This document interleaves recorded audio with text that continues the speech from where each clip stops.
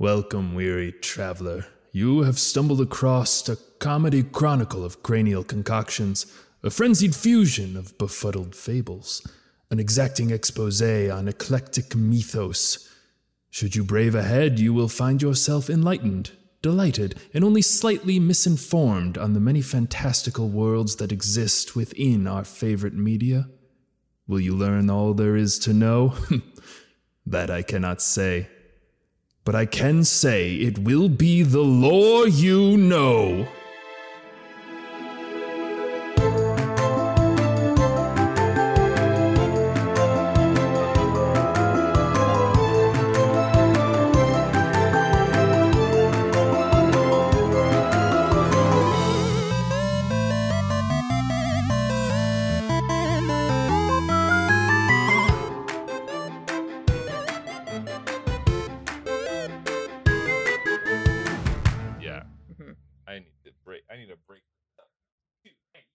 While CJ's doing that, welcome to The Lore You Know, a podcast where three friends dive into the fantastical and often convoluted lore of media that we grew up with and love.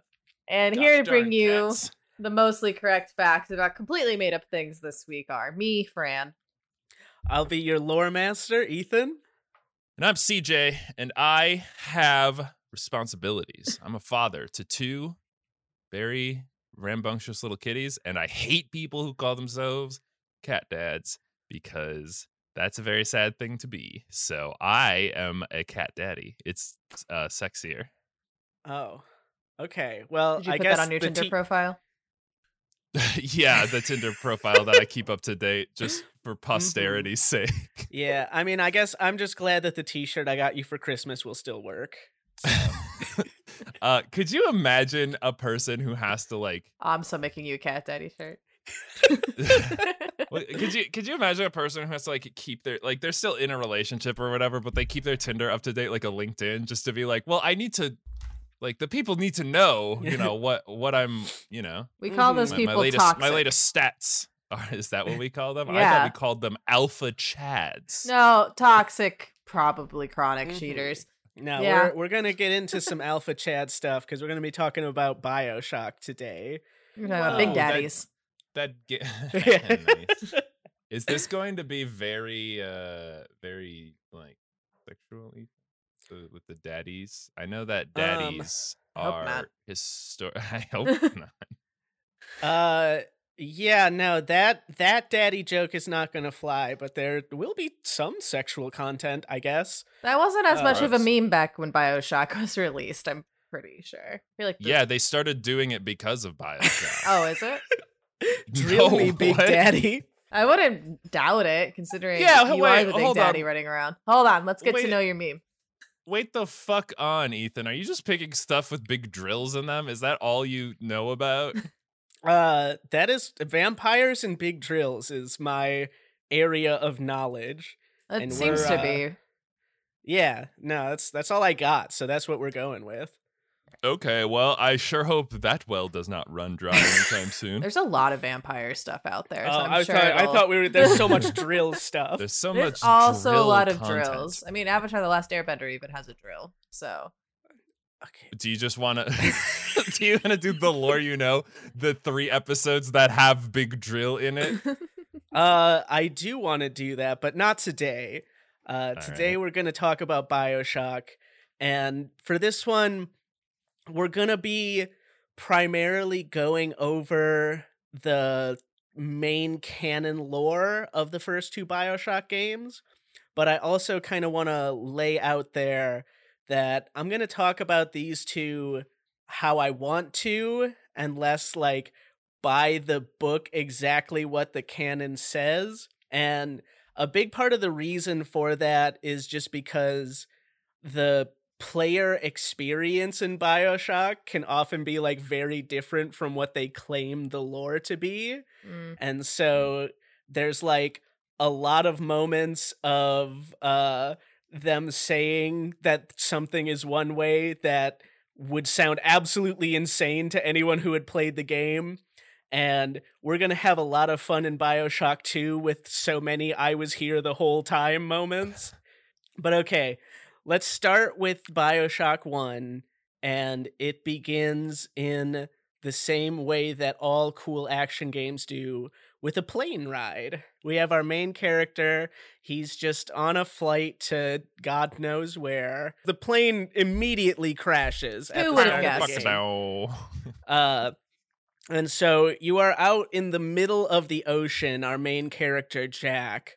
But luckily, there happens to be this weird lighthouse that is just in the middle of the ocean, nothing to be seen for miles. But hey, there's this. You go know how they in... put lighthouses in the middle of the ocean so you don't crash into the lighthouse that's in the middle of the ocean? They're like, hey, we're here. We're right here. Don't crash into us. Please be careful. Go anywhere else but this spot, the lighthouse spot. Mm-hmm. Inside, there is just this giant golden statue of a capitalist. And what does a capitalist look like? Now white, I wish I had... usually. Yeah. I mean, in this case, gold, I suppose. A man. Let's be a honest. man. What? Yeah, What probably is a Caucasian. man? It's a 40s capitalist, Monopoly. but Yeah. it All right, it Monopoly literally capitalist. he has a sign in front of the statue that says "No gods or kings, only man." So that's how you know he's a capitalist. All right. We're big into the man feel here. So you go deeper into the lighthouse, and you pretty quickly find a bathysphere, as all of the best games have bathyspheres. And Is it just a bath?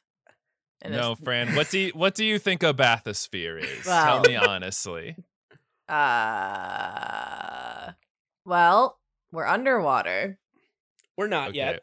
Oh, we're not What if yet? Okay. What if I told you it's like a weird Jules Verne thing? Does that help? I maybe. Well, I was envisioning maybe the bathysphere. It's like a big bathtub, but it's upside down, so you can like still breathe in it, probably, or something like it's that. So two a big baths dome. put together in a sphere shape. Well, yeah, it's Yeah, like like a a dome. clamshell of baths. Yeah, but it's like airtight, so they just call All it right. like underwater domes, bathyspheres. Yeah, you're close the enough. idea? You're close enough, Yeah. Fran. It's like a submarine, except it doesn't have any kind of propulsion, so it go up and down. It's like a room. It's a so you can water affect its elevator. buoyancy. All right, It's a water elevator. water elevator. Why don't they just call it? Okay. Because I told you it's all bathysphere is Jules cooler. Verne. Yeah, it's Alright. like, oh, wait, 5 billion leagues under the sea. Okay. And so we head a few leagues under the sea with our bathysphere, and we see, what the heck? There's this like skyscraper city down here.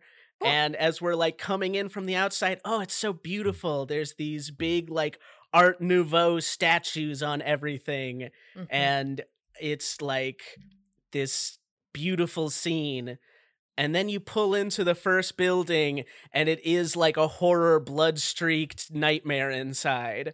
Oh, and it's Which like, is, by the way, every city. You see it from a distance. You're like, wow, it's so cool. And then you get there, and then there's like people stabbing you for your wallet, and like Starbucks that have birds that have taken over and are now running the counter. that is exactly what it is like. And that's Oh my what God. we I just see. imagine a pigeon with a little apron that has the Starbucks logo on it. It would be confusing, but I would enjoy it. The pigeon also wants to shank you for your money, though. Yeah, he Yes. will if After a you shift. don't pay him. Yeah. It's so inconvenient. You have to go to McDonald's to buy French fries so that you can go to Starbucks to pay for a coffee with them. It's just a whole thing. It's a whole thing. This is one of those things that can be kind of inconsistent for the player as far as canon is concerned, because just how messed up is this city of Rapture? We don't really have a great idea. Like, supposedly, as far as the story is concerned, there are parts of Rapture that are still functioning, but through the entire course of our gameplay here, we are not going to meet a single sane person the entire time, except maybe one or two, including Bridget Tenenbaum. She has these kids named the Little Sisters, and they do seem to be scary horror monsters that she had a part in making into scary horror monsters, and she feels a little bad about her crimes against humanity, so she asks you to help her out with those. Is this old enough that this was like on X Play? I might have seen like an X Play version. Hell yeah, of it this was. game. Yeah, no, absolutely. they had the. I remember it because it scared me when I was young. They had the trailer Spooky. where you're in the dome and you're like fighting the Big Daddy, and you're like, "No, Big Daddy, don't hurt me!" And then he's like, "I'm gonna drill through your hand," and then he drills through your hand, and then you're like, "Fuck you! I'm gonna inject myself with some blue juice and shoot lightning at you," and then you do that. And That does sound familiar. The little sisters, the girls, I thought they have like blue dresses. They look kind of like an Alice in Wonderland kind of dress, or am I thinking of something else entirely? They do look a little bit like an Alice in Wonderland kind It's of like a dress. dark blue with a white apron on it. If you dragged that through the mud and just kind of general inner city area. Yeah, like Yeah, of course modified, but like I think the more discerning feature is the fact that their eyes are glowing yellow orbs. I don't remember that at all. I remember Oh. Their I don't think eyes that are might- glowing yellow orbs. It's They true. have like flashlight eyes. Oh, that's disconcerting. Yeah, well, they're creepy little girls that they're supposed to be ever since Ugh. they were invented in The Exorcist, The Shining. I don't know. The, Oh, is Pick that your what it's based favorite on? horror genre. yeah, You no, could say. no. Just The Shining made up the general concept of creepy Little girls. Everyone knows Okay. that. Well, The But- Shining did twins, and I have never met a set of twins that weren't very scary, especially when they're together. All right, so we have Bridget Tenenbaum, who wants us to help undo some of her crimes against humanity. And then we have this guy who calls himself Atlas, and we don't know much about him except that he is so incredibly Irish. And he starts off the scene by saying, "Oh, well, I don't know who you might happen to be, but if you could, would you kindly please help me get out of this horrible hellhole nightmare with me and my family?" It's a colorful cast of characters. Tannenbaum is German. Yes, we've Irish got guy. German. We've got And German, Irish. Okay, I so hope there's an English person. so in theory, this city isn't completely dilapidated and that there's like functioning parts, but you as a player just never see it. Is that the idea? That is a concept that is in like the lore. Okay. But yeah, it's All right. hard to square with your experience as Okay. a player. But let's get into Rapture itself a little more. Mm-hmm. And we're gonna shoot now to before the start of the Bioshock 1 itself and kind of talk about how this city came to be. How they get city underwater, Ethan? How they With get there? bathyspheres. That's not usually how they use the naturally forming bathyspheres. Yes. Nature Um, truly is beautiful. Nature's been I- healing Wants us to- lately. The it wants bathyspheres us are to- coming back. It wants us to build underwater Detroit. I like that idea, but unfortunately it comes down to rich libertarian with a lot of money. And God. his name is Andrew Ryan, and he is a play on Ayn Rand and Yeah. her Yeah. whole objectivism idea. And it's worth noting that he doesn't quite fit that specific ideology.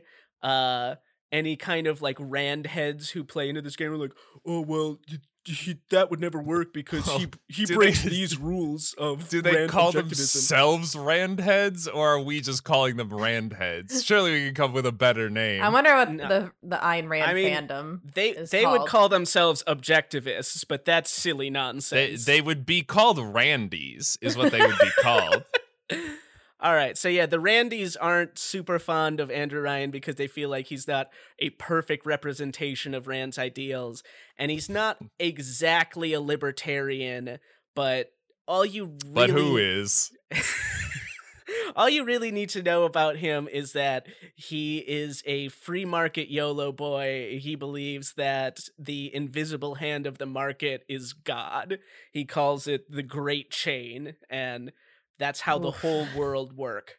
Okay. I mean, This guy sounds really cool. We should vote him to be president. I don't run into this type of political ideology on a regular basis, so this is going to be a lot for me. This is Fran, going to you're be always really talking. good. Fran, you're always talking about how many guns you own and how you wish prostitution was legal.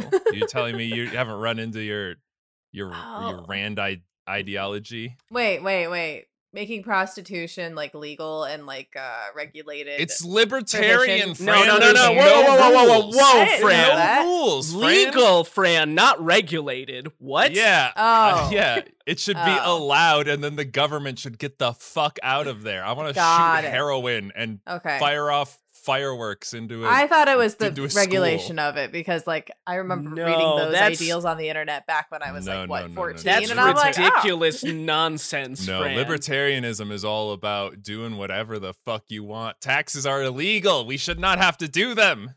Yeah, Oh. Andrew Ryan does not believe in any kind of government of any kind. So he made a He city? He made a city. There's no government for the city. Oh, well, we see how that turned out. All right. Exactly, Fran. He is like pseudo in charge because he has the most money, you see? Uh-huh. But they don't have strict laws at this point here. It's kind of just you come here, you make the money, and then you are happy. He has a speech that he has like recorded, gives to everyone as they're entering Rapture, and he says he created a city where the artist would not fear the censor, where the scientist would not be bound by petty morality, where the great would not be constrained by the small. Okay. And Well, it sounds like Bridget is just fine then. Why is she It- grappling with her morals? That's the whole point of why she Yeah, came here, I exactly. presume. I think those Nazi scientists are A-okay. They got us to the moon. No problems here. A lot of advances in health. not a single red flag I can see there. But no, it's kind of funny. They came up with the idea of Andrew Ryan and using objectivism because they initially had this idea that they wanted to make a game in an underwater city because that would be cool. Mhm. And then somebody asked, well, who would make an underwater city? But who could be who? so bold as And to they- do that? They thought about it for a while and they were like, well, maybe some crazy libertarian guy. With lots of And money. The lead No, the lead writer was reading one of Ayn Rand's works like when he was starting on this, and he was like, you know, I like the way that all of her main characters give these like long, heady speeches about their moral correctness and how they're better than everyone. Wouldn't that be great if a villain did that? And that's As how if we they get don't, yeah. the entire story of this game. No, All right. They were in a boardroom, Ethan, and the lead writer was like, who should our main character be? And then he looks across the room to his lead programmer, a man named Atlas, and he goes, I don't know. And he goes, oh. And that's a fun joke for all you Randys out there. So, Fran, there is a council in Rapture here. That sounds but- a lot like a government. No, it's a council. They have very little power. There's nothing that they can really like do that much at the start of What Rapture. do they do? and the fact that it's filled with the most powerful people in the city is irrelevant. Is Uh-huh. a coincidence. But in Uh-huh. Rapture is a place, Fran, where you get no free lunch. And also there's no free police and there's no free oxygen. So you need to work your way and prove that you are worthy or already have money when you come here. That is fine also. Oh, okay. Which is basically how Epcot was designed, by the way. if you want some fun insight into what Epcot was supposed to be, it's this technically. But- What? Epcot? Yeah. Fran, I cannot go through the whole history of Epcot with you. We're not doing a but lore on Epcot. I promise it is insane. Disney was like, you'll live there, you work there, and if you can't work there anymore, I'm kicking you out into the Florida swamps. They do have just this one rule in Rapture, and that is that they have a system for most anything that comes from the outside world is contraband. Part of this is ideological. Andrew Ryan doesn't want like religion stuff to be pulled in very hard. He doesn't want, all of these like other ideologies to come try and like proselytize stuff in here. So items of that kind are contraband. But also it's a large part from necessity, because the thing that ruined the free market, Fran, is when a big America come and invade your free market. Classic Americans ruining the libertarian wet dream. Exactly. So he has this contraband system. He doesn't want information about Rapture to leak out or for stuff to come in, because he doesn't want like to just get invaded and have all of their cool stuff that they made taken. So is that why I put it underwater? Because he's like, you can't invade the ocean not knowing that the United States has a navy with boats. So Rapture is created in the early 1950s. Okay. And so this is late 1940s, early 1950s. Mm-hmm. And so people come to Rapture in part because they're libertarian assholes, but also you have a lot of people who just survived the horrors of World War II and just survived like the horrors of Soviet Russia and like that level of government control, and are saying to themselves, maybe this is a good idea if we go to a place where we cannot be sent to gulag. There's no gulags underwater, Fran. Not yet. Not yet. All right, so Andrew Ryan creates Rapture, and it's a super success. Rapture is an absolute utopia. Andrew Ryan, he's not like the president or anything like that, but he is kind of de facto leader just because his company, Ryan Industry, owns major chunks of the city. Mm-hmm. He owns like the primary facility that produces oxygen. He owns these like engineering cores that like keep the city running. And so he is leader because he's the richest boy. The way it should be. President Bezos, please make me like secretary of, I don't know, podcasting or something. I just don't see this lasting terribly long, hence the game premise probably. So Rapture is a like rich person utopia, and all of the early birds and the unscrupulous types who come there first, they prosper. And of course, it does to a degree. It fits Andrew Ryan's idea of like those who are like smarter, who have better like business ideas, who have better scientific chops. They do better than everyone else. But very quickly you have a problem that might sound familiar, where when newcomers come in, even if they have good ideas or the like, because everybody else already owns the stuff and is in control, the newcomers have no way of competing. No. And that would then never happen. On top of this, Who could have foreseen such a thing? Ryan is absolutely against any kind of social safety net of any kind. So no handouts here. There's no handouts. There's no free oxygen in Rapture. Wait, how does oxygen work then? Is it not just around you? Do you have like a breathing tube the whole time? Well, you're underwater, Fran. I know, but like it's a dome city, right? Like there's not like water. It's not a dome city. It is all of the individual skyscrapers and such are just in water. Yeah, there's no like park that you can walk around in, that is domed in. It's just all of the individual buildings are waterproofed, right? It's then how do you get from building to building? You go through the water, Fran.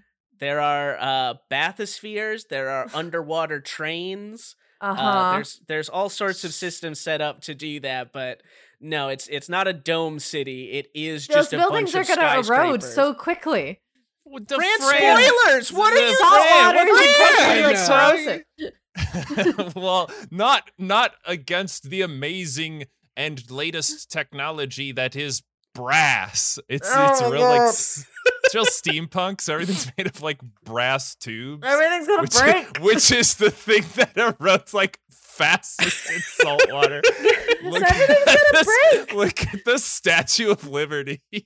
Everything would just be like that in like a year. Fran, I can't believe that you don't believe in the libertarian ideal. It's not that. It's more the physical properties of like objects and chemicals. Fran, adding logic to the system is not the libertarian ideal, and I'm very disappointed in you. Do you remember when CJ said that Epcot kind of worked if you couldn't afford it anymore? Epcot!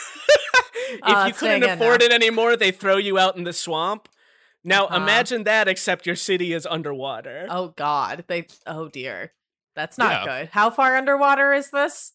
All the way, Fran, at the bottom. How do they deal with the pressure? 20 fathoms underwater. Also spoilers, Fran.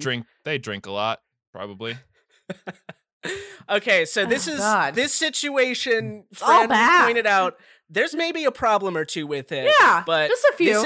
This is the perfect entry point for one of our major characters, Frank Fontaine. And Frank Fontaine is a lovable scamp all-around con man. Yeah, heart of gold, probably.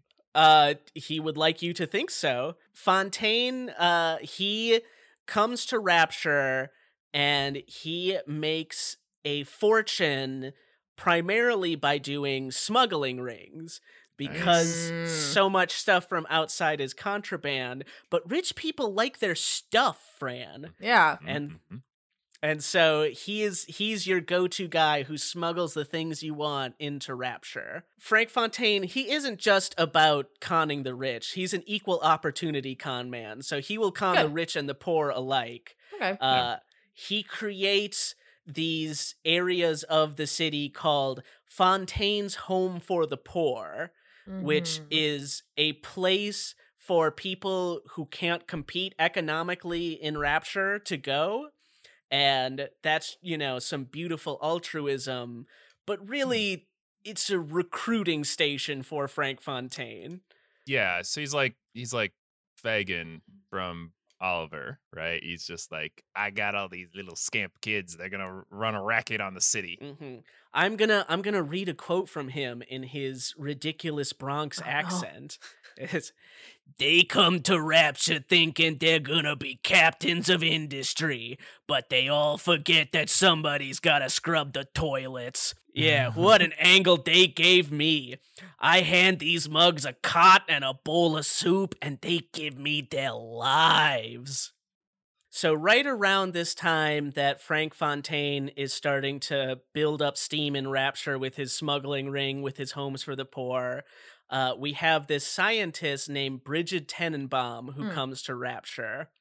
And she is kind of that exact thing that Andrew Ryan was talking about before, a scientist not bound by petty morality. And I'm surprised they let her in because of the time period and the fact that she's a woman. Libertarians are all about equality, Fran, as long as you can compete equally well regardless of any setbacks or disabilities you have. So, I mean, if she's a smart woman, if she can do it, then she's allowed. I'm just really surprised that the rich men of the late 1940s, early 1950s are like, a woman scientist, just what we need. That's all. If you're having difficulties trying to navigate the convoluted ideology of libertarianism, then I think you are understanding it better than ever. Okay. Very confusing. I'm gonna give you this is Tenenbaum's backstory, Fran, to sort of get you where the authors were at this point. So Tenenbaum and her family were German Jews, and they were taken to the concentration camps, and she was in one of the specific camps where Joseph Mengele and his research team were experimenting on human people. And that real not funny thing that happened. The not funny thing. And she came in and would point out where they were doing things wrong in their science. Absurd. And ended up joining their science team because she's just so gosh darn good at science. She's so smart. She's so smart. She looked those Nazi scientists in the eyes experimenting on her aunt or whatever, and she was like, "Yeah, you didn't divide right, Zoe." Oh God, who wrote that? That's terrible. What? It is. That's awful. Yeah, Fran, it's the Holocaust. Of course it's awful. I mean, this is a good point. This is the kind of person that Rapture is attracting, right? Is Bridget Tenenbaum and Frank Fontaine. It's awful. And so Tenenbaum, she's come to Rapture, and she's just kind of, she's going around taking a look at things.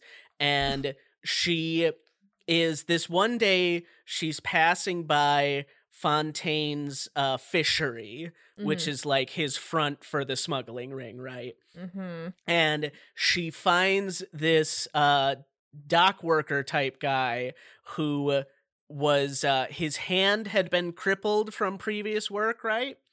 And he had just recently been bitten by this weird sea slug. And now his hand is all better. And if there's no God, Ethan, why would he create a sea slug that bites capitalists and heals them? That's intelligent design right there. You make a good point, CJ. And so Tenenbaum, she says to herself, like, my super scientist intuition says that this sea slug might have something cool to it. And as you need to have a genius scientist be like, my hand broke, but now is better. What happened in between? Sea slug bit me. I wouldn't say correctly. Maybe there might be something about that sea slug that we might want to look into, methinks. Oh dear. So she does a little research, and she finds that this sea slug produces a substance that can alter your DNA and also like not only alter cells, but revive dead ones, which is how it's healed this man. So she names this substance Adam, okay? Because there's no religion, but we're still reference it, I guess. Yes. Yeah, it's the substance is Adam, and then there's also like this energy stuff that you get to use the Atom that's called Eve. It's of course. Yeah, it's the start of a new human era, Fran. So the symbolism. The symbolism. All from a sea slug, just like real humanity. So Tenenbaum's got this amazing DNA-altering stuff, and she's shopping it around, and Frank Fontaine sees that there might just be some business potential here. And so he starts funding Tenenbaum's research and creates his new company called Fontaine Futuristics. Now, after a little bit of time, they find they're able to collect a decent number of these slugs, but the slugs themselves don't create a lot of atom just in a natural course of things. But they find that it's actually possible to put these slugs into someone, and then that host person will start creating atom 20 to 30 times as efficiently. Oh, and dear. And they find that the most effective hosts just so happen to be little girls, because because it runs on imagination. Oh no. So by inside the body, are we injecting them? Are we eating them? No, there's a gigantic slug like in their tum-tum. Oh. But like living, like a tapeworm, like living in there, you know. Wait, for fucking real? What? Yeah. That's okay. And then it make their eye glow? The little sisters, CJ, are, because they have these atom properties, they're basically immortal. It's the way that they justify if you shoot one in the game, how they don't get hurt, is basically their bodies just Wolverine instantly repair themselves. That's awesome. But they are a little screwed up in the process. But so they're okay. So apart from the fact that there is a just unaltered sea slug inside of them. They're just a normal person. Uh, That's the only But the slug thing. alters their DNA and nonsense, hence the glowy eyes. But there's not like a process. They don't like put them in a Captain America machine or anything. They just put they put slug in them. I mean, there's probably a bit of a process, but they don't get into. It doesn't sound. They probably just say that. They're like, "Oh no, you can't just put a slug in a person. That doesn't work. Don't do it. Don't try it. Don't do it yourself." So hosts make Adam better, right? And we find it's best with little girls. But where are you gonna get little girls, Fran? Not in capitalist land.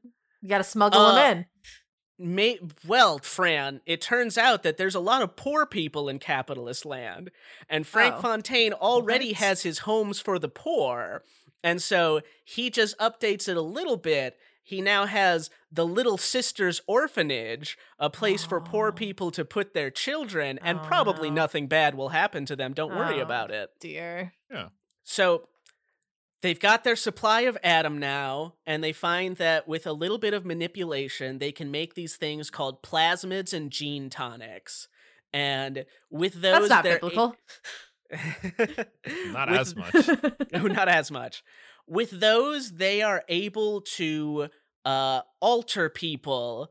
And in the beginning, it's like in kind of just surface level ways, right? They're able to just make people genetically slimmer, stronger, taller, blah, blah, blah. There's this... A miracle drug, even. It's like a miracle drug, even. But except it actually works. Yeah.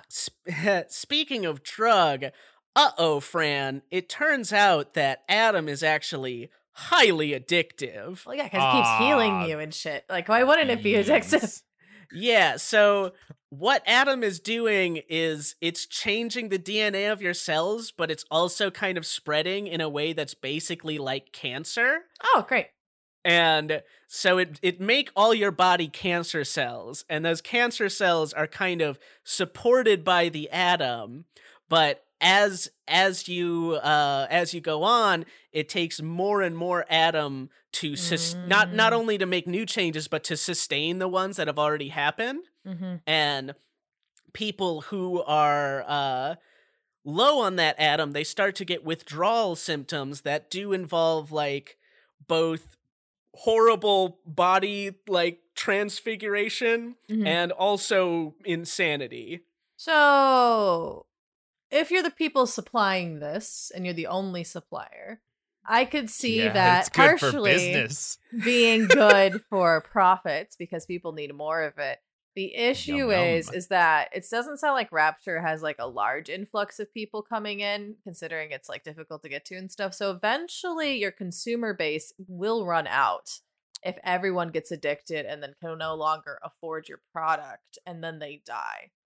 Well, Fran, so the long-term consequences don't seem very What the profitable. fuck is a long-term consequence? I've never heard of that.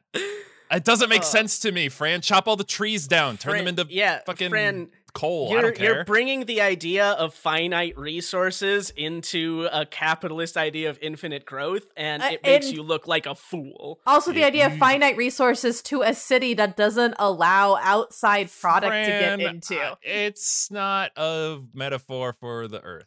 Medically speaking, this is an absolute catastrophe, but business-wise, this is awesome. People want more and more Adam, and they can't help themselves because it's very addictive. They literally can't help themselves. Now, so this is all happening under Fontaine's business, right? Fontaine Futuristic. Andrew Ryan is over here, and he thinks this is awesome. Yeah, he loves this shit. This is awesome capitalism stuff. This is like exactly what he wanted. There's a quote from him somewhere in there where he says, like, people are complaining about awful side effects that kill them. And he says, the market can handle that. It's a few deaths doesn't mean anything. I'm not going to start regulating something. If the product kills too many people, then they'll stop buying it. That's how the market works. That's how the market works, Fran. So To Andrew Ryan, Fontaine is like exactly the kind of man that he wanted Rapture to create. A real go-getter who's doing capitalism super good. Poster child. Until he starts to find out, wait, he's succeeding at capitalism by breaking the one law that I made about contraband and such? I can't believe a libertarian would make a law. That's so bullshit, dude. Fake poser idiot. Wait. So he gets jealous of Fontaine's like money making and goes, "What can I get him on?" Oh yes, he's a smuggler. No, he's not jealous. He's like rock hard for the dude. Again, friend. He thinks this is fucking awesome. Yeah. Until he finds out that Fontaine is breaking this one law that he has. But he's not breaking the law in regards to the slugs, though, right? Yeah. No, he doesn't. No. He thinks The the slugs slug are thing is fine. awesome. Yeah, like he the thinks that smuggling. great. That's great. He's like the smuggling part. Well, then just tell him to quit that shit, and so he can continue being rock hard about the atom shit. He's not gonna do that, Fran. What he's gonna do is he's gonna start investigating. Make a police force? Yes, he does make his own personal police force that he owns. And he starts investigating Fontaine, and when he finds plenty of undeniable proof that Fontaine is the smuggling king, he goes to have him arrested. But it's not a problem because Fontaine, besides smuggling things that rich people like, has been smuggling a lot of guns into the city. Has he been smuggling police into the city to have his own secret police force to fight against? I mean, he's been smuggling smugglers, and they know how to shoot guns. There you and go. And also all of those poor people that has a recruiting station for. Put those immortal babies on the front line. Are you kidding me? If you give a small child an AK-47 and they can't die, I mean, you've won any war. We're not getting into child soldiers right now, CJ. He literally puts slugs in them, and they don't die. Well, now they're child experiments. Child soldiers, Fran, have some taste. That's a step too far. Oh. So there's a big shootout between Ryan's forces and Fontaine smugglers, and in this shootout, Frank Fontaine is gunned down. He is now dead. This is a major turning point for the story, right? And this is also like a big problem with the libertarian ideology in general, the idea of everybody makes things on an even playing field. What do you do with the things made when somebody dies, right? And so there's no wills in libertarianism. I mean, that would be you getting stuff that you didn't make yourself. Yeah, that would be a law. That's stupid. Well, apparently we're enforcing one law that Andrew Ryan decided was getting stuff that you inherited would be a free lunch, and libertarians don't believe in a free lunch. But he already has one law that he's like, there's no rules here except this one, and it pissed me off that you did it, so I'm gonna murder you. Fran, are you more concerned with the willing of objects than you are the fact that owning a private army is a cornerstone of libertarianism? I guess so, because I don't know. Apparently, I think I watched too many Chinese movies growing up, because that was like in one of my favorite ones. Like everyone had their own little private militia army that just like the whole royal family did. So like the prince and the queen all had their separate ones. Desperately wants. Fran wants. BTS has its army. If we get a fan base, we're just going to call them the private militia. Private militia. That's what the light sticks are for. This is highly private concerning. militia. We're going to have to get into this later, Fran, but for now we're going to talk about what Andrew Ryan is going to do here, because he's going to take the shit for himself. If you're a good capitalist boy, like, what do you do with Fontaine Futuristic? There's no such thing as wills, and you either buy it out or sell it. There's no one to buy it from because the guy who owns it is dead, right? Well, it sounds like a yes to me. So there's no consent there. So now you're thinking like a capitalist, Fran. The city council and everybody is like, you should spread this out. You should let other people buy up little chunks of it. That's fucking communism. But that's fucking communism. And so Ryan Industries absorbs Fontaine Futuristics. Andrew Ryan now owns even more of the city, as well as all of the atom creation. And that makes people mad, Fran, because they came down here to be libertarians, and he just took stuff, what like a government would do. Yeah. So pretty shitty. Is this why the Randys are upset? Yes. Mm. This exactly Mhm. is why they would say that Andrew Ryan is not a proper objectivist. Is Oh, not it sounds like taking- he's a is not capitalist. taking- Yeah, it's not taking whatever you want because you want it, not exactly what that is. Like, No, see, and then- There's nothing telling him he can't. this is the difference between objectivists and libertarians, but we're not Oh, going to get my into God. that because that would be so incredibly boring. So instead, I'm just going What to are you say, wait, you're telling me that talking about old shitty books written by an old shitty racist is not particularly interesting? I mean, it's not funny, that's for sure.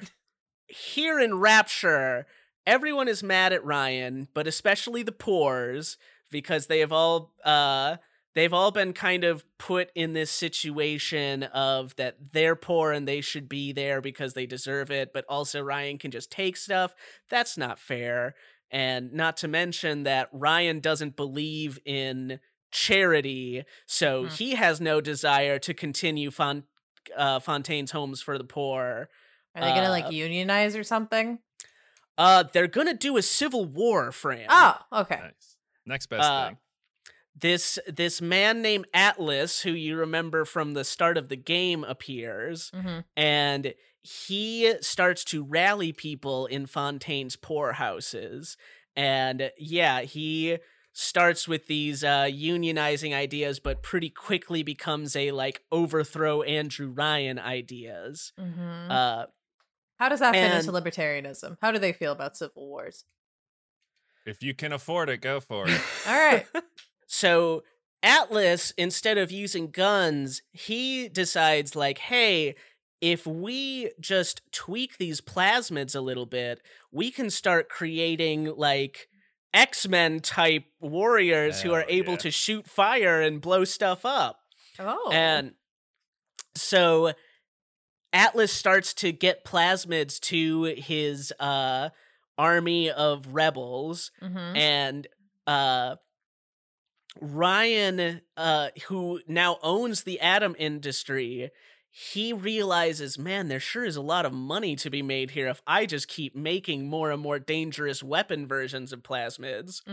So you have this arms race to see who can make the most addictive, self-destructive god serum, where Ryan creates the stuff for his own armies, and he then sells it to the rich people of Rapture who want to protect themselves from this civil war that's going on. Everyone gets their own army. And then, it's, Yay! it gets Get it out, stolen Fran, and the trickles down dream. to the rebels. It is like my wuxia movies. So there's this skyrocketing demand for Atom, but there's only so much Atom that you can make in little girls, right? Like Fran said before, we only have so many little girls, and there's not enough to go around. But with a little bit of research, we find out that, you can actually pull Atom out of people who have been injecting it, and you can still like refine and recycle it? reuse that stuff. You can shit. recycle Atom. You can recycle it? And No. Fran, there's so many dead people in the city now because we are doing a civil war. Oh. And so Andrew Ryan, being the smart capitalist he is, he realizes Harvesting. I've got these little girls who are attuned to Atom. They can they know how to find it. I've got all these dead bodies. That's just free Atom. And so he trains the little girls. He brainwashes them to start slurping Atom out of all of the dead people in the city so he can sell it to the living people in the city. And in order to defend these little girls who are full of Atom from the addicts who all want to get them, the addicts are called splicers because they are splicing their DNA with Atom. Okay. So to protect the little girls, he does create Feels like propaganda, but that's these fine. drill-wielding giant monster men called the Big Daddies who protect the little sisters. Oh, that's where the Big Daddies come from. Yeah. So sorry. Little girls are harvesting dead bodies. We got the child labor. Yes. Are harvesting the dead bodies by sucking the slug juices out of them. They have Presumably? They have these with their gigantic mouths. That's needles gross. that they jab into people's Oh, sternums. okay. So, okay. All right. That's okay. I thought they were like vampiring it just to really bring your two favorite things together. They have a gigantic needle that has a little tube on the end where the atom goes. And they do have a rubber nipple on the end of that they then drink they just suck up the atom after that. But if the little girls are taking all of the product, what is he selling to people? I mean, the little girls are already where they create the product, right? And they just slurp it out of them later. Okay, so they're just holding it for later. Yeah, it gets like, cleaned up, refined in them, and then it gets slurped out later. We now have, like you said, little girls who are going around to dead bodies, harvesting atom out of them and drinking it up with these big daddies, these giant, like, mech suit looking monster men. They look like Nautilus from League of Legends, right? Yeah, it's a diving suit. Yeah, good enough. Who are protecting them from splicer addicts who are trying to murder the little girls to slurp up any atom that they have. And Andrew Ryan is selling this all to the city with a bunch of marketing. Like, there are just a bunch of signs throughout the city that have like a positive 1950s advertising logo look of like, the little sisters are your friends. Yeah, even though they're like terrifying because they're little. Even though they're little terrifying monsters. The shining girls with glowing eyes. This is how things are going down in Rapture, but Andrew Ryan is he's losing ground, and things are going poorly for him. It's almost like his consumer base is turning into splicers. It's not great, which is why he finally decides to take the advice of one of his scientists, and he does start lacing all of the atom that he is selling to people with mind control juice in it. Like, where'd that come from? A different slug? No, it's just, you can make the plasmids so that they change human beings in any way, right? And what he does is every plasmid that he sells, he makes it so that besides what it normally does, it also makes the human beings highly suggestible by pheromones. Oh. And so which they already are. You mean? So, Andrew Ryan, the libertarian who believes in the free market and freedom of people above all else, now wants to control everyone. Has removed all free will from his spliced citizens by using pheromones to like funnel them and control them throughout the city. No. They chose to inject the atom or eat the atom or whatever, however they ingest it. They chose to do that. Fran, you're getting it. I'm so proud of you, Fran. I could literally fucking cry right now. I've got to tear it up a little bit. All right. So that brings us back to our start of the game, where Jack remember when you come down into the city and you're like, oh, this looks neat. Yeah, this looks neat. Oh, wait. Oh. So this is why Atlas needs Jack's help, because Atlas, who had this huge army of splicers, like those are all now being mind controlled by Andrew Ryan. And so Atlas is asking Jack, he's kind of like, I've given up a little bit here. I'm sorry. Oh, I have given up a little bit here. And he wants Jack to help him, him and his family escape from the city. Yeah, I was about to ask, hold on. Can he just leave? Are you allowed to leave Rapture, or is this like a thing once you're there, you have to stay there? You get trapped there. You're not allowed to leave. Because, okay. Because I'm like, I can't help but wonder about the rich people who don't imbibe the atom are going, the fuck is going on right now? And are like, I want out. As soon as the Civil War started, they don't buy shit.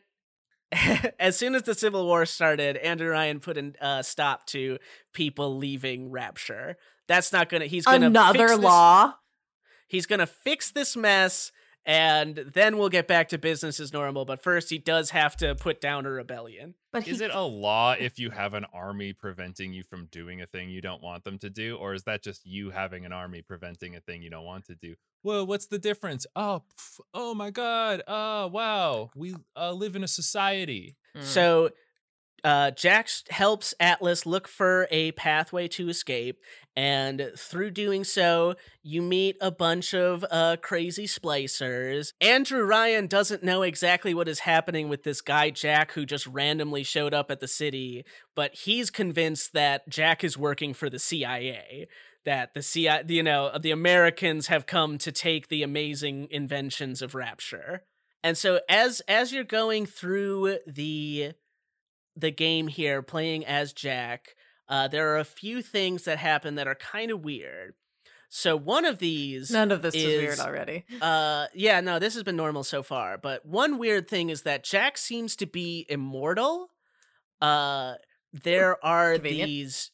Yeah, there are these tubes, right? These big... human-sized tubes that seem to bring people back to life when they die. But this, for some reason, seems to only work on Jack. And we don't quite know why. But anytime you die, you are just revived in this pneumatic tube and go about your business again. Do they prestige you? Are you being prestiged? You come back at the exact same moment that you died, and you do pay a hefty fee for it because capitalism. Ethan, is this a game mechanic? Are you describing or is a this game lore? mechanic? So this is both a game mechanic and lore, and we'll get into that. The worst kind of lore. No, they're trying to explain why you respawn. Oh god, okay. Speaking of another game mechanic that is lore, we have an interesting side effect of reusing Adam from dead people. Of course, that's not a problem at all. Why would there be any problem?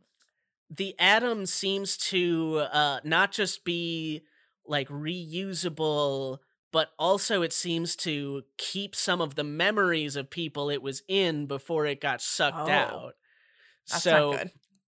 You do see like ghost images of other people's memories as you're going around using all of this Adam to shoot fireballs and such. Well, that's fun. Is Atlas use the Adam? No, Atlas has not used Adam, and that is like the only reason that he's not mind controlled by Andrew Ryan. But wouldn't that mean Andrew Ryan can get mind controlled? Andrew Ryan does not use Andrew it. Ryan. Sorry, the player character. Jack? Yeah, Jack. It doesn't seem to affect him. Weird. But Weird. anyway, so like I said, these are three of our weird things. The Jack is immortal. He doesn't seem to be controlled by the mind control pheromones, and he is seeing these memories of the previous owners of Adam, like the storytelling device so that you can kind of see what happened in this city. So you go through all of this stuff, and you get Atlas's family on a submarine that they're going to be able to take out of the city. And the moment before Atlas gets on it, Andrew Ryan she's got secret bombs. He blows up the submarine, killing Atlas's whole family. Oh. And Atlas is just bereft. He's so angry. Oh, dear me, I am so very Irish. Oh, would you kindly help me kill this evil bastard what done murdered me poor family? Oh, so his family was inside the sub, but he wasn't yet? He wasn't yet. Like, he was, it's the classic video game scene. He's like running to the sub to get on it and leave, and then it explodes and he gets launched backwards, but lives through it. So Atlas has changed his tune. He would you to help him murder Andrew Ryan. All right, that's fair. So we start looking for Andrew Ryan. He is in an electromagnetically sealed superstructure inside Rapture Central Control. Just like Disney and Epcot. Is that where Walt Disney's Yes, head is? CJ, it's exactly like Disney and Epcot, but we can't talk about that too much. So you get there as Jack, and you kind of just hijack a plan that different people had to try and break in and kill Ryan to save the city, because, man, things seem to be going bad. And over the course of you doing this, Ryan, in his, overcom speeches to you, he starts to change his tune a little bit. Does he start getting angrier? He's not exactly getting angrier. he seems to be learning some things, and he has he's gathered some information on who exactly Jack is. And when Jack comes up to confront Ryan and finally end him once and for all, Andrew Ryan says to him, would you kindly stop? And Jack stops in place. Oh. And it turns out that Jack has some kind of mind control function in him that forces him to listen to anyone who asks him to do something with the phrase, would you kindly? Hey. All right. Would you kindly get on this plane and crash it next to this Rapture City? Why, we happen to have a flashback at that exact moment that shows a letter that he had supposedly from his parents that says, would you kindly open this letter at coordinates, blah, blah, blah, blah. And then the letter says, like, crash this motherfucking plane. Okay. So that is what happened. All right. Oh. So he is CIA, kind of. He's everyone in the CIA, if you ask them politely to do something, they have to do it. Would you kindly? Yes. Would you kindly tell me if you're a cop? You have to now. You have to. You legally have to. Everything is crushing in on Ryan. Atlas has his people coming in, the few people he has left, and so in this last moment he decides that he will prove he's in control of his own life, and instead of letting Jack kill him, he commands Jack, would you kindly bludgeon my face in?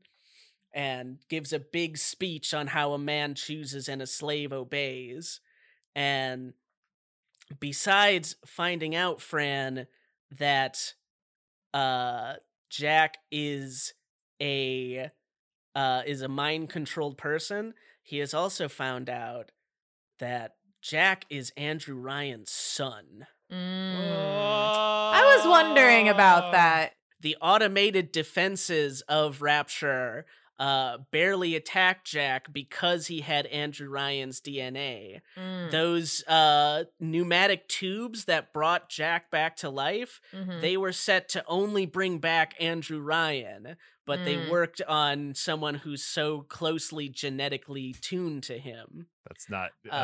by the way, a person's offspring is not Shut up, so CJ. closely No, related it's genetically that they would just get confused. It's like, I don't know, 50%'s pretty high. I don't know. It's pretty high. Okay, wait, so Andrew Ryan obviously made the city as an adult, so it was Jack like his son in the outs, like he had a son before he made Rapture? No.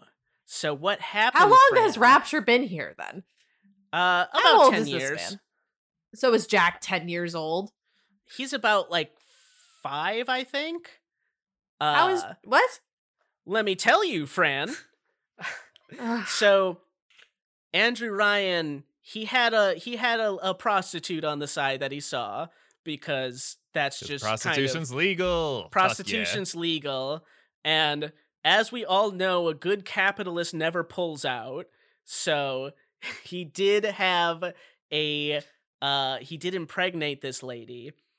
Unbeknownst to him, the lady who was struggling financially because this is a very difficult city, she sold this child to Frank Fontaine, who then used plasmids to experiment on this child, make him grow up super fast, put mind control powers over him, and generally make him like a Frankenstein monster that he was in control of. Okay. And that's important, Fran, because right after Jack kills Andrew Ryan, Atlas comes over the intercom and says, "Oh, good job, boyo. You sure have done exactly what I told you to. And also, I was Frank Fontaine the whole time." It was him, Fran. He did what Ethan did. He made himself have a silly accent the whole game. It was all a ruse. Frank Fontaine faked his death and then Mhm. used all of the systems that he already had set up to try and take control of the entire city away from Andrew Ryan. And it's all finally come together. So, how? Okay, if he's 5 years old, how the hell did he end up on a plane outside of Rapture? Fontaine sent him out, smuggled him out of Rapture as his ace in the hole, he said, to then pull him back in. And once again, friend, this really is for the benefit of the player not knowing, instead of just the obvious plan of like, yeah, I'll just keep him here and do that later. Yeah. Right. All You right. could just put him in a tube, really. So left him there, but you know. as you're poking holes in this, Fran, I want to point out that this twist that sounds so M. Night Shyamalan bullshit to us right now was hugely impactful back in the day and was absolutely what this game was known for. Okay. And that's why people loved it. Was like, oh that's my God. That's a big part of why people loved it. Okay. And the reason that it was like impactful in that time is because right around the time that Bioshock came out, the idea of the moral choice systems in video games was everywhere. Like every game needed to have like a moral choice arc. But it still wasn't like very advanced at all. And most of those moral choices, despite being portrayed as a like, this changes everything, this changes the story and the world around you, it really is just like, the story would happen basically the same way, whether you decided to be good or evil, and there would just be like a cosmetic difference to your character, you know? I seem to recall like the Fable games specifically, and the game would end exactly the same either way, except you had horns if you were evil, and you had and a people halo would call if you you a were dick. good. Yeah. So this one was very impactful because it like gave you this concept of your choices as far as Bridget Tenenbaum asks you to help her save the little sisters, and you can choose to harvest them for Adam or help Bridget save them, right? And this is kind of like, it's a small choice, you know, it's a very human choice. It doesn't really affect the story. And then to come to this point where it tells you, yeah, actually, you didn't have any choice. The choice systems are bullshit. You were mind controlled the entire time. Like, that was a moment for people to be like, oh. I mean, I didn't get any. Like, I really, honestly, everyone talks about how great or how bad the game is. I didn't get any of this while I was playing. I just got to the end and they're like, you've been mind controlled the whole time. And it was like 4 a.m. I was so tired. I'm like, okay, if you say so, dude. And they're like, and it's like, kill yourself or whatever. And you're like, okay, I don't know. I don't want to get too highfalutin, but this game kind of represents the breaking of the fifth wall, if you are familiar with that concept. But it's the idea that not only are you a person watching a piece of media, which is the fourth wall, but you exist in a society of other stuff that's going on. So like the idea of you, the person, are expecting this game to be another one of those choices matter kind of game, and going into it and then it using that against you to subvert your expectation because the game knows that you exist in a world where that's a thing that matters. So I mean, it's definitely like an interesting idea, right? Especially considering not a lot of exposure had been done on it, and it kind of hides itself as this like action horror game that like you wouldn't necessarily expect that from. I think that's the other thing that really caught people off guard, is it really just seemed like a new kind of like Dead Space sort of game. Right, like that's a story for RPGs. That's not generally a story for my shoot 'em up. I want to put a fucking disclaimer right here because I can already feel people like rolling their fucking eyes at me when I say breaking the fifth wall. This is if you I believe you. If you want to like get good information, I mean, we do a pretty good job, but like this is not a podcast about the art of the plots of these things. That being said, I think I used that phrase that is not very well defined in a very accurate way, and I'm probably smarter than who's ever rolling their eyes at me. So I just want to point out right now, if you think that that's dumb, go fuck yourself. No, don't. Yeah, please stay and get more people.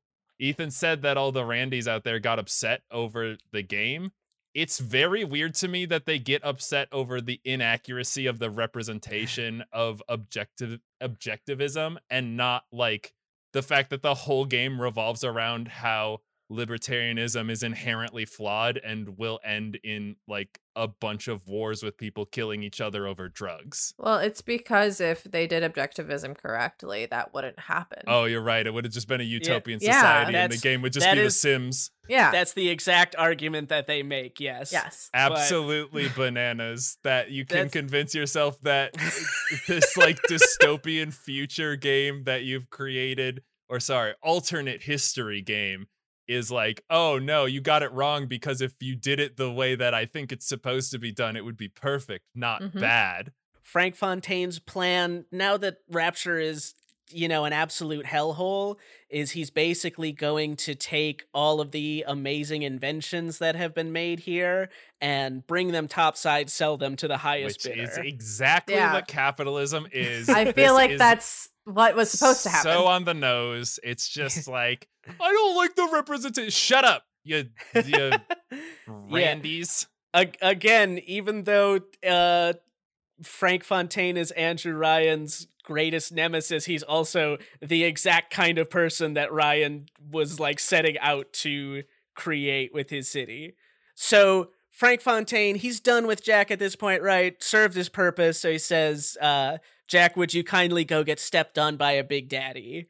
And it looks like that'll be the end of the game. Oh. But then Bridget Tenenbaum steps in, and she, doesn't care about this. Sisters? Yeah. Yeah, the remember from the German, beginning? The German co-worker of Joseph Mengele, who has seen the error of her ways, and that's what every former Nazi says, dude. They all claim that.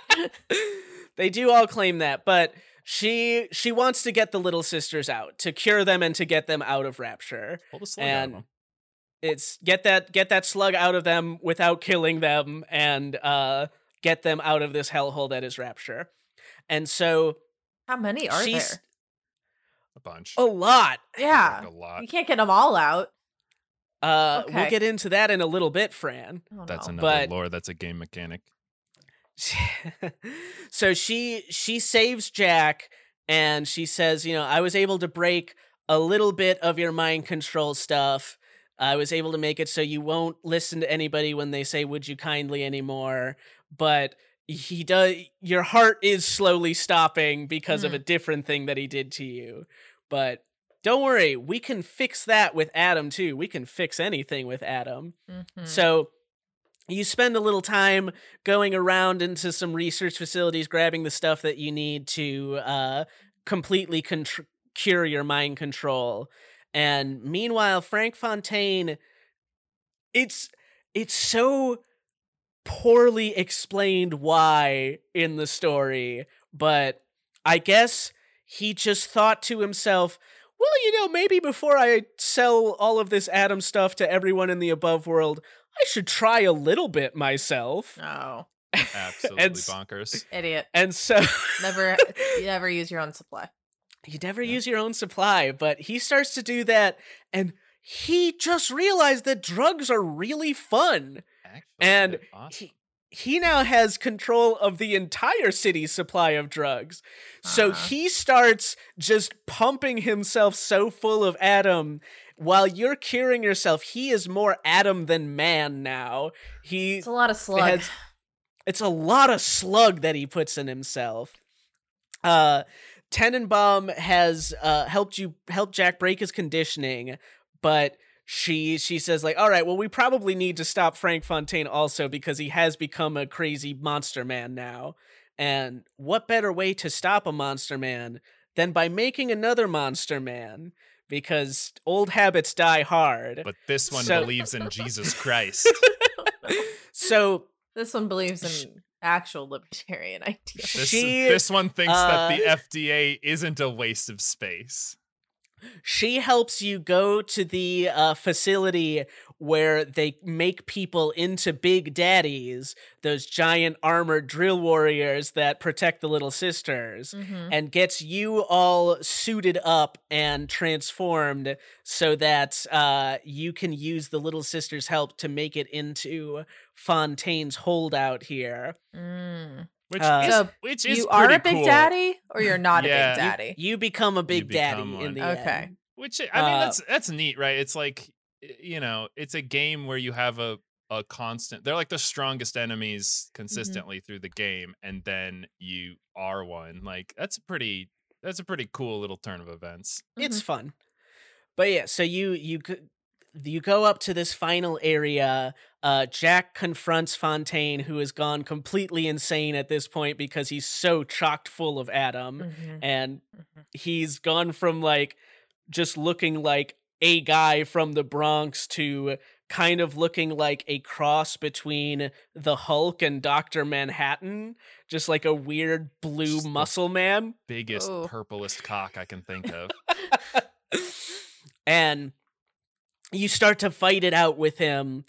Jack is able to beat on him pretty good, but Fontaine is so full of Adam that there's basically no way for Jack to stop him. And Fontaine's like got him by the neck, is ready to do the finishing blow when all of those little sisters that Tenenbaum were trying to save, they come to the defense of their big daddy. And they do what they know best. They start slurping a bunch of Adam out of him. No. And there's just so much Adam inside Fontaine right now to slurp that the final scene of that battle is a bunch of small girls running all over a Hulk man, stabbing him with needles and sucking it all out. There's something about an army of children with needles? that is both off-putting and delightful. I don't know if I saw that in real life. I don't know if I would run away or go in for a big needly hug. a big needle hug. I'd recommend not the second option. Well, I'm not full of Adam, so I'm full of insecurity and depression. They suck that out and they'd be like, oh. Oh, geez. And I'd be like, oh, I'm feeling better. The ending of the game is different depending on whether you chose to save the little sisters or harvest them, right?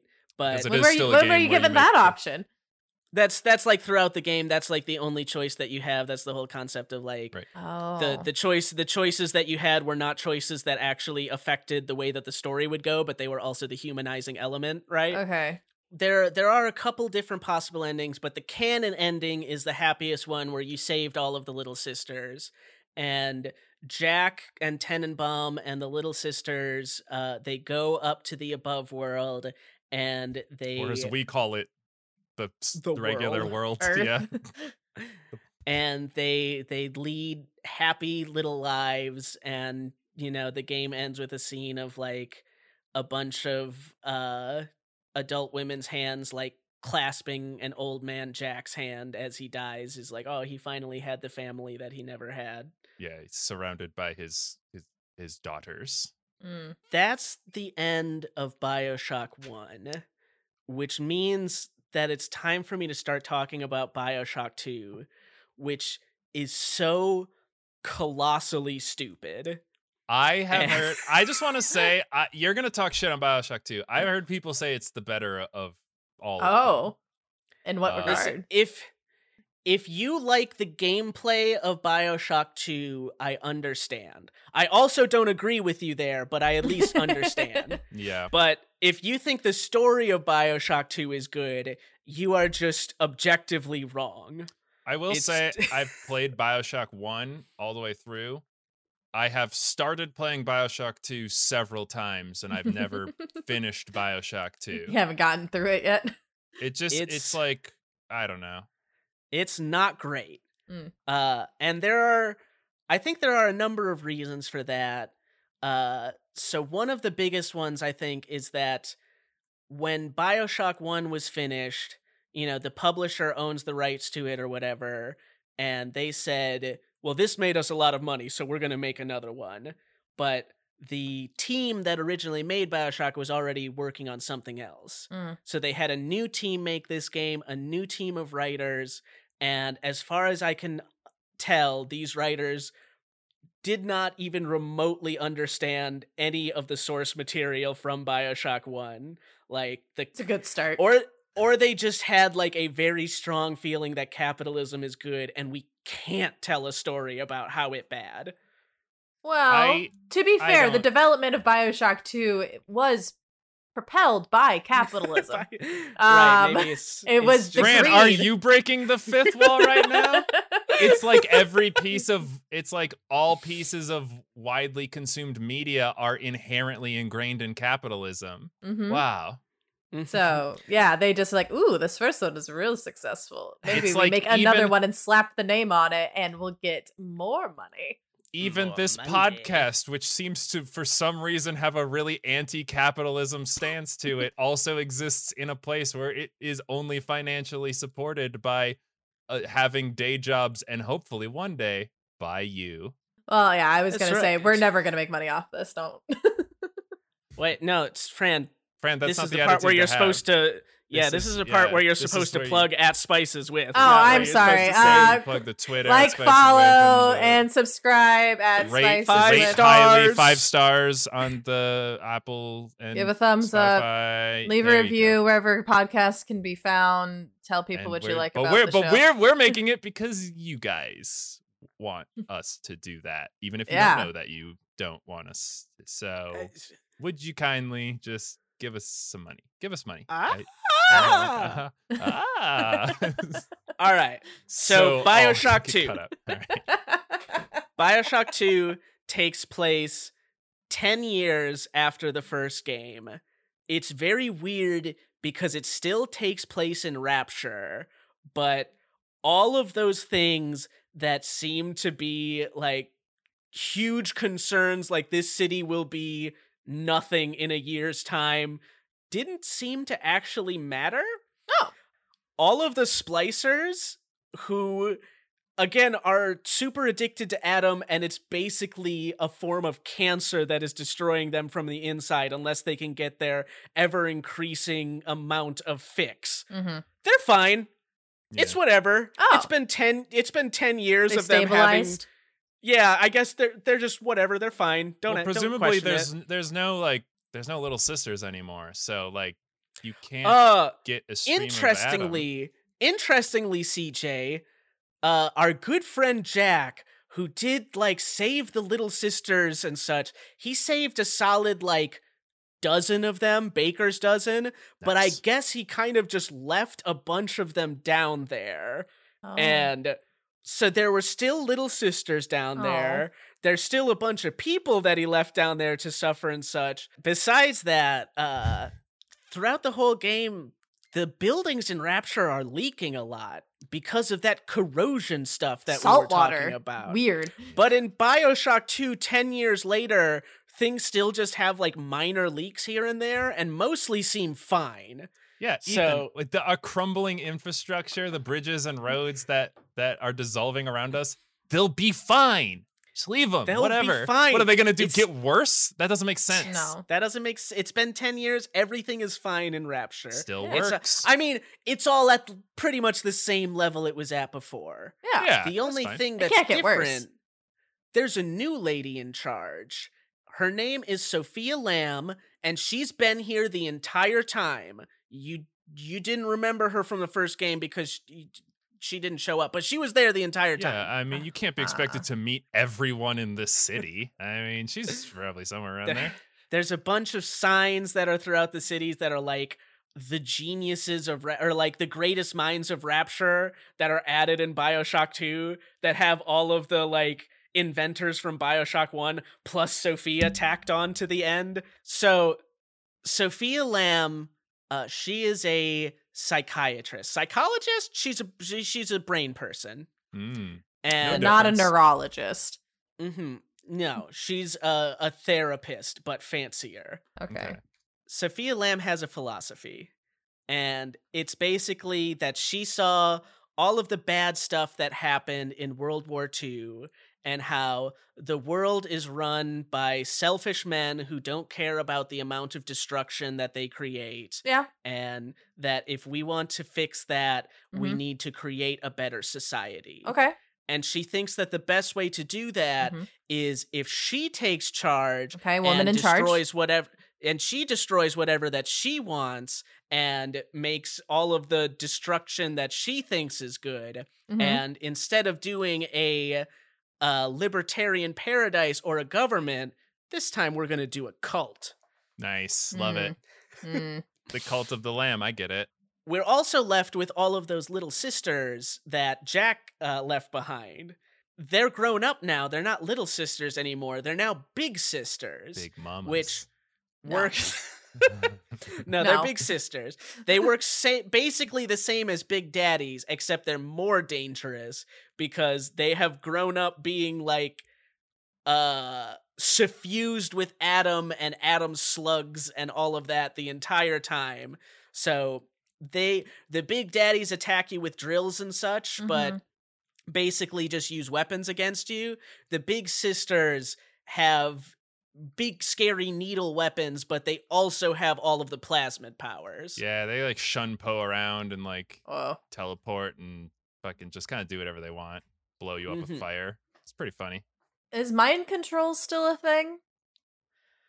I don't believe that it is in the pheromone sense. It is in the sense that we have a psychologist who is abusing people's brains to mind control them. But that's just in the good old, yeah, the just good be old manipulative. fashioned sense. Okay. In the we're doing a cult now kind of sense. Okay, we're not like using chemicals to mind control or will you kindlies. All We're not doing any more will you kindly. Okay. all brains run on chemicals, Fran. Love well, is just a mind control. It's all bullshit. I might Society's a have lie. I might have spoken too soon, but we'll get to that later.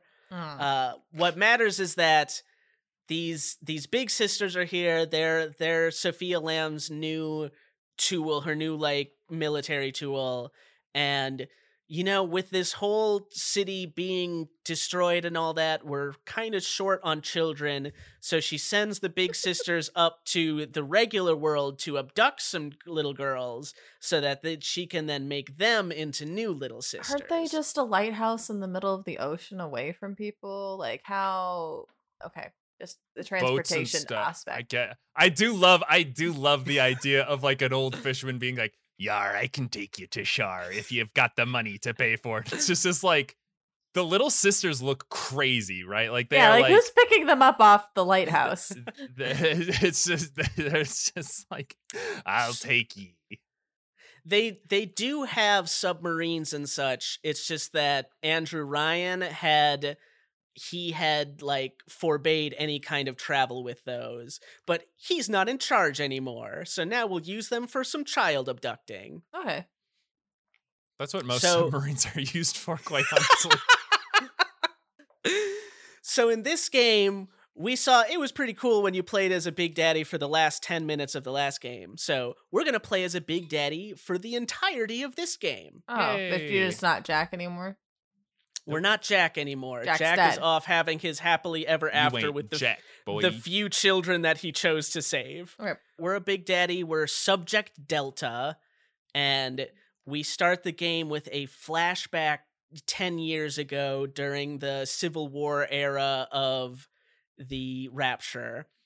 And you, Subject Delta, had your own little sister, Eleanor, who just so happened to be Sophia's Lamb's daughter, who got abducted and made into a little sister. Okay.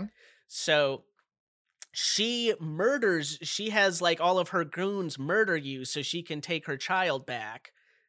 And then you just suddenly wake up 10 years later. You pop out of one of those pneumatic tubes, what brought Jack back to life all those times. So it's implied that this Big Daddy is related to Andrew? I don't know. Okay. Presumably, if he was, that would have happened like the moment he died last time instead of 10 years later. But for now, we don't know. Okay. As soon as Subject Delta gets out, Tenenbaum shows up and she says, "Hey, I just came back to finish some chores quick, but you should maybe do something about all of this Sophia Lamb stuff. This looks bad." Remembering that her soul, she was like, I am going to save the little sisters. That is my character now. And now she just comes back and she's like, making new ones, eh? Not really my problem. Anyway. Yeah, See ya. she comes back because she had been hearing about the abductions, but it's so weird because she comes back for a solid 5 seconds to tell the player what is going on, and then it's just like, "Yeah, you got it. You'll handle it. I'm gonna head out. I got other stuff to do. Got a dozen daughters to look after." That's her contribution. And she introduces you to a guy named Augustus Sinclair, this businessman who has also been here the whole time. He was just kind of laying low during the past 15 years of events. But don't worry, but he was there the whole time. And Augustus Sinclair blows my mind because he's like a Southern Belle kind of businessman, right? But apart from his accent, he is an exact copy of Frank Fontaine, our villain from the last game, except now he's a good guy because we don't hate capitalism in this game. Well, Frank Fontaine was from the Bronx, and this guy's obviously from the Deep South. You can trust a man from the Deep South. It's called a Southern Beau, by the way, because he's a boy. So I do declare this is an excellent opportunity in order to make some of that dinero that these people have been, whatever money is down here. A southern beau. Now that's the deep lore that I need. But seriously, Sinclair is so frustratingly similar to Frank Fontaine, except he's billed as a good guy. He owns this company named Sinclair Solutions. It does the same thing as Fontaine Futuristics. It works for Ryan Industries, and it makes plasmids that it sells to people as weapons. He uses the poor to make money. He basically took over Fontaine's home for the poor, and he had this silly system where he would send them weapons and hypodermic needles and all of that stuff. He would send that to them in pieces, and they would assemble it for him for pennies on the dollar, and then he would go sell it for a huge profit. And he's just like, yeah, it sure is fun to abuse the poor. So he's a good guy. Yeah, all right. More like capitalism. Augustus Sinclair's his end game, the reason that he's helping you out, is that he wants you to help him escape from Rapture so that he can take all of the inventions that they made here and sell them to the highest bidder. Wait a second. Isn't that what Fontaine was gonna do before he got drugged? This is point for point Fontaine's character. Yeah. But now he's made to be your good guy buddy. What if we made Fontaine but actually let him be a capitalist instead of getting drugged out? I think that this, more than anything, shows the misunderstanding of the ideology from the first game, is just cloning the character but absolutely flipping how you view him as a character. So Augustus Sinclair is helping you out, and that means that you have to go against Sophia Lamb and her cult. And so what exactly is Sophia Lamb doing in Rapture? So she has this idea, right? She thinks the upper world is being controlled by selfish men, and that's bad. And so do you remember that thing that was just a meaningless storytelling device earlier on, where the atom could be used to see memories of people from the past, because when you took it out of dead bodies, it had some of their memories? Yeah. She's going to use that on purpose. Her plan is to capture the minds of all of the greatest thinkers of Rapture in the atom, inject all of that atom into one person, and then mind control that one person so that they can only do actions that she deems morally good. And in that way, she will create a utopian, a like morally good god figure who is able to rule over the world and make it a good place. They're there's literally slight doing mind an control. Aberdolf Linkler thing. Yeah. Oh, And dear. so this is Sophia Lamb's plan. She's been working towards this the whole time. Again, she was in Rapture the whole time. You just didn't notice. And she was continually having these like staged arguments with Andrew Ryan where he would talk about capitalism and she would say, "No, that's dumb." And everyone Got would him. agree with her for no particular reason. Like Cool. her arguments were just as bad, but from the opposite direction. But everyone was like, "Oh, I love this one." Yeah. It's a problem because like the entire point of Andrew Ryan as a villain is that he is a villain because he's such a good capitalist, and that makes someone a villain, right? Mhm. And in this game, he's a villain because he's a dumb idiot who is a villain. Mm. And that's Yeah. not ideal. Well, that's because I- the capitalist is a good guy now. So you The can't. capitalist is a good guy. God, I do love Sinclair and his beautiful southern drawl. So you move through this game, you're a Big Daddy, you're Subject Delta. You happen to be a special kind of Big Daddy, a plot device kind of Big Daddy, Mhm. because Subject Delta comes from a very early edition of Big Daddies who their plan to make the Big Daddies protect the little girls was that they would make the Big Daddies tied to one child, and if that child's heart stopped, then the Big Daddy's heart stopped. Oh. And if the Big Daddy got a certain distance away from the child, then their heart stopped. Mm.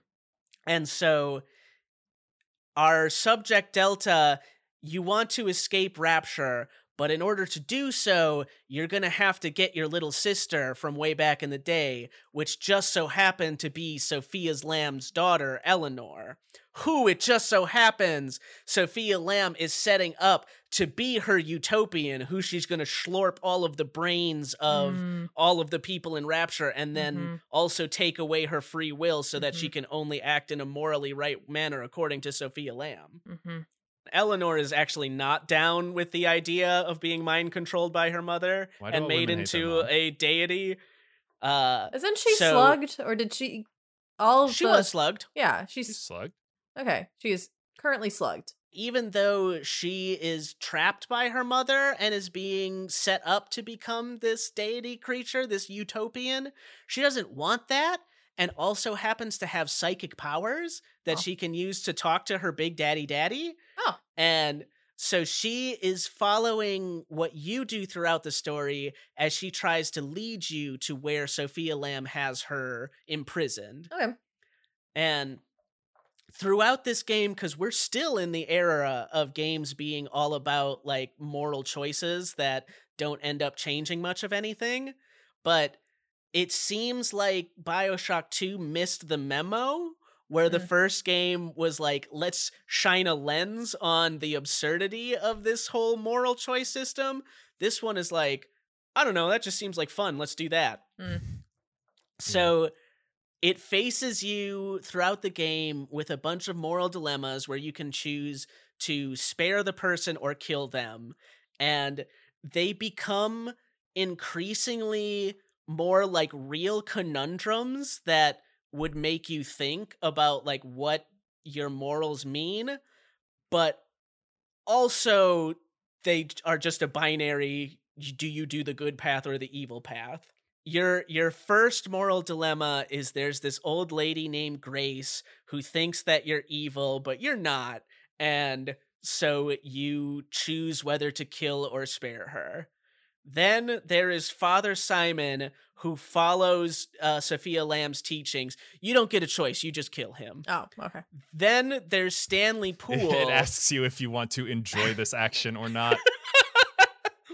No, it is just funny to me because like every one of the sort of like main characters who works for Sophia's Lambs, you get this choice. Except for this one. Father Simon, they're like, I don't know, no real Murder choice that on one. this one. Just kill that guy.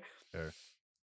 you meet this guy named Stanley Poole, who it turns out you find out in the level did flood this entire building with hundreds of people in it to hide a secret that he had. And so you decide, do you want to spare the mass murderer or kill him? And it is morally good to spare the mass murderer. There is no quandary within this. Yeah, to take a life is evil.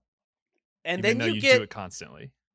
And then you get to Gilbert Alexander, who is a guy who has gone insane from a bunch of like atom experiments and such. And he left a bunch of instructions for how to trap and kill him because he does not want to exist as a monster. But then you are given the choice at the end, and it is the morally good thing to just let his Monster Man version live. Oh. So let's listen to the assisted suicide debate. If you kill a person, Fran, it's bad, but you are just mowing down like slews of enemies to get to this point, all of which are people, usually drug addicts. Yep, but they're not real people. You are just like absolutely hosing them. You're going through all of these moral choices as you make your way to Eleanor, and all of this is kind of going according to Eleanor's plans. You're making your way to save her, and it's all going great until you get to Eleanor, and right before you're able to save her, Sophia Lamb does suffocate her and stop her heart in order to knock you out, because again, you're the type of big daddy where if your little sister's heart stops, your heart stops. Yeah. So she does that real quick, and then real quick resuscitates her daughter, and it's fine. Revealing a glaring flaw in the entire setup anyway. What if your little sister has like heart arrhythmia and it's like, oh, whoa, sorry, I just kind of zooped out there for a second. Well, but he comes back in tubes, so he's gonna be fine. Does he come back in tubes? That's what happened at the beginning. You do come back in tubes if you die from like bullet wounds and such, but for some reason, what are these, like elves from Tolkien? It won't work if your heart stops, because that's a natural death that it can't fix for reasons. Right. God, I love game mechanics as lore. They pulled like every background game mechanic that was just a real loose justification for storytelling in the first game, and we're like, let's make that integral to our story here. No. It's great. So Sophia traps you with this ploy, and at this point she also seems to kidnap Sinclair, and you don't know what happened to him. And it looks like all hope is lost until... Not Sinclair. Whatever will we do without him? He's our hero, maybe. Until Eleanor uses her psychic powers to plop your mind into a little sister's mind, and you spend this little chunk of the game like just crawling through pipes as a little sister to like get to the system to free your big daddy Subject Delta self and foil all of Sophia Lamb's plans. What self do you have? Like your corpse? You're trying to get to your own corpse? You know, when she restarted Eleanor's heart, it restarted yours as well. Yeah. But she had tied you up in that time. Good, CJ, good time. This is all so straightforward and clear. I don't know why you're struggling. Okay. To recap, this woman kills her daughter temporarily to kill you, also temporarily. Yeah. And in between, she used that moment to tie you up. And then resurrects her daughter. Which resurrects you. Yes. However, you are now tied up. And the solution to this is the person she killed uses her psychic powers because there's nothing else she can do. You're tied up. So she in a place it sounds like he's locked up somewhere as well. That's so she's locked up in a room. CJ. Yeah. So then she uses her mighty psychic powers where she can implant a person's thoughts into another person's thoughts, and then does that so that you can just open a door for yourself. It's a fancy door, maybe. Yes. Wow. This is actually really good. Now that I've said it all the way through, this is actually really smart. And it's good literature. Yes. Thank you, CJ. So you're freed again. You go to save Eleanor for real this time, but oh no! In the other 5 minutes that you were gone, Sophia Lamb turned Sinclair into a big daddy, and now you have to kill Sinclair. And he's got this whole tear-jerking thing where he's like, I can still speak for myself, but she controls my body. You've got to kill me, and I will be a good self-sacrificial boy. Capitalists are your friends. We do it all for you, the little guy. You don't get any moral choice in this one? No, you have to. Oh, no. I have to kill the 1%? No. For some reason, when Gilbert Alexander told you to kill him and you said no, that was the right thing. But when Sinclair says it and you kill him, that's the right thing that time. Mm-hmm. So you do it. You save Eleanor. And this enrages Sophia Lamb. And she says, if I can't control my daughter's eternal soul and create a god being that can command everyone in the world to do as I say, then I will blow up Rapture and just create a bunch of destruction and do the exact thing that I complained about men on the above side doing that spawned this entire mission to begin with. Yeah, but she's destroying an underwater city that, like, will be contained within the ocean, and the ocean's already, like, fucked, so, like, they already have the buildings in there. They'll corrode. It's fine. You make a good point, Fran. It's underwater. It's not a problem. It's not against Rapture's laws to blow up Rapture. There's no laws. No issue with this. This so all it's tracks fine. to me. This sounds like a good system. Why can't we? I love when people are like, someone shows a shitty render of Mario in Unreal Engine, and they're like, Nintendo, look at this. Why can't you do it like this? And I like a person looking at Bioshock 2 and being like, see, government, do it this way. It's this easy. It's just this easy. And we're not going to go over the whole thing, but I want to bring up a DLC for Bioshock 2. There's a DLC. Oh, dear. It's a little story add-on. It's called Minerva's Den, and it's all about this other brilliant scientist who was there the whole time, who created this supercomputer called the Thinker. And this supercomputer has artificial intelligence that is so advanced that in the 50s. It is from the 50s. No, 60s now. It is, oh, you're right. That it is able to calculate out probabilities so well that it can see the future. Sure. And control of everything. Course. That is how probability works, yeah. Yep.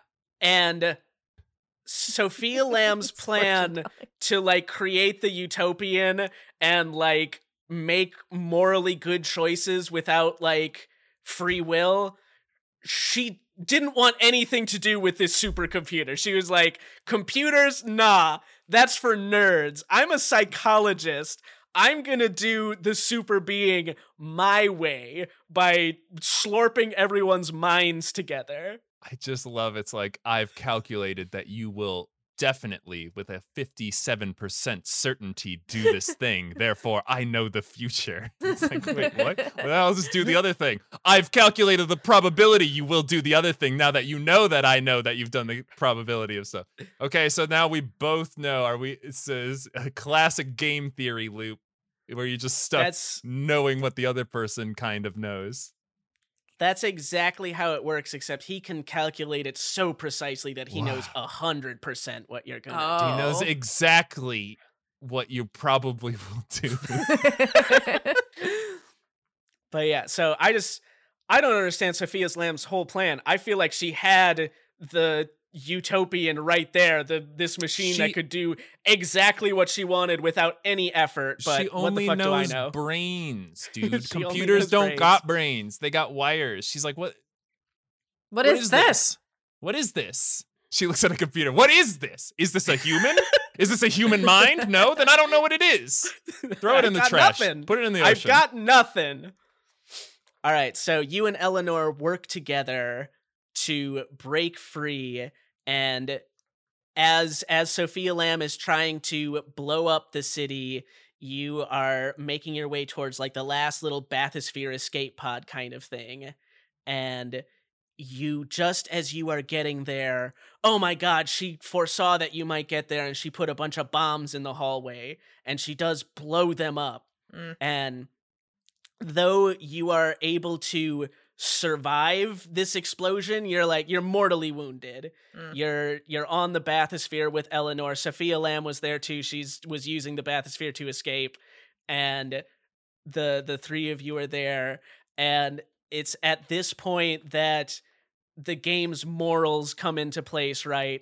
Eleanor has decided what kind of person she wants to be based on how many people you murdered, except for all of the people that you murdered. How many of the very specific people that you murdered? Yeah, named people. In the bad endings, you know, she murders Sophia and she says like, "Thanks, Dad, I'm gonna go be evil now, just like you taught me." And in the good ending, she saves Sophia and she says, "Thanks, Dad, I'm gonna go be good, just like you taught me." But this is the thing that they do, and I'm gonna need one of you to explain why, from a narrative standpoint, you would want this for your characters. Yeah. Is when she does this, she says, "Thank you, Dad, for all of the moral lessons that you taught me. I'm very sad that you're dying right now. So what I'm gonna do is I'm going to use Mom's invention to schlorp other people's minds into my mind and schlorp your brain into mine so that you can be not just my metaphorical moral compass, but my literal moral compass, as I will contain your brain within me for the rest of my life."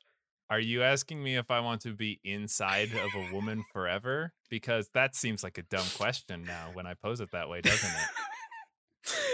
You use the term woman instead of the term daughter, and it's she's not his literal daughter. Also, she calls him daddy. Like there's a whole no, she's like probably of age. There's like a whole subsection of people that just want to live inside of a person who calls them daddy. Also, I would like to point out that libertarians do not believe in age in the age of consent, Fran. Also, that's a law. That's a rule. No.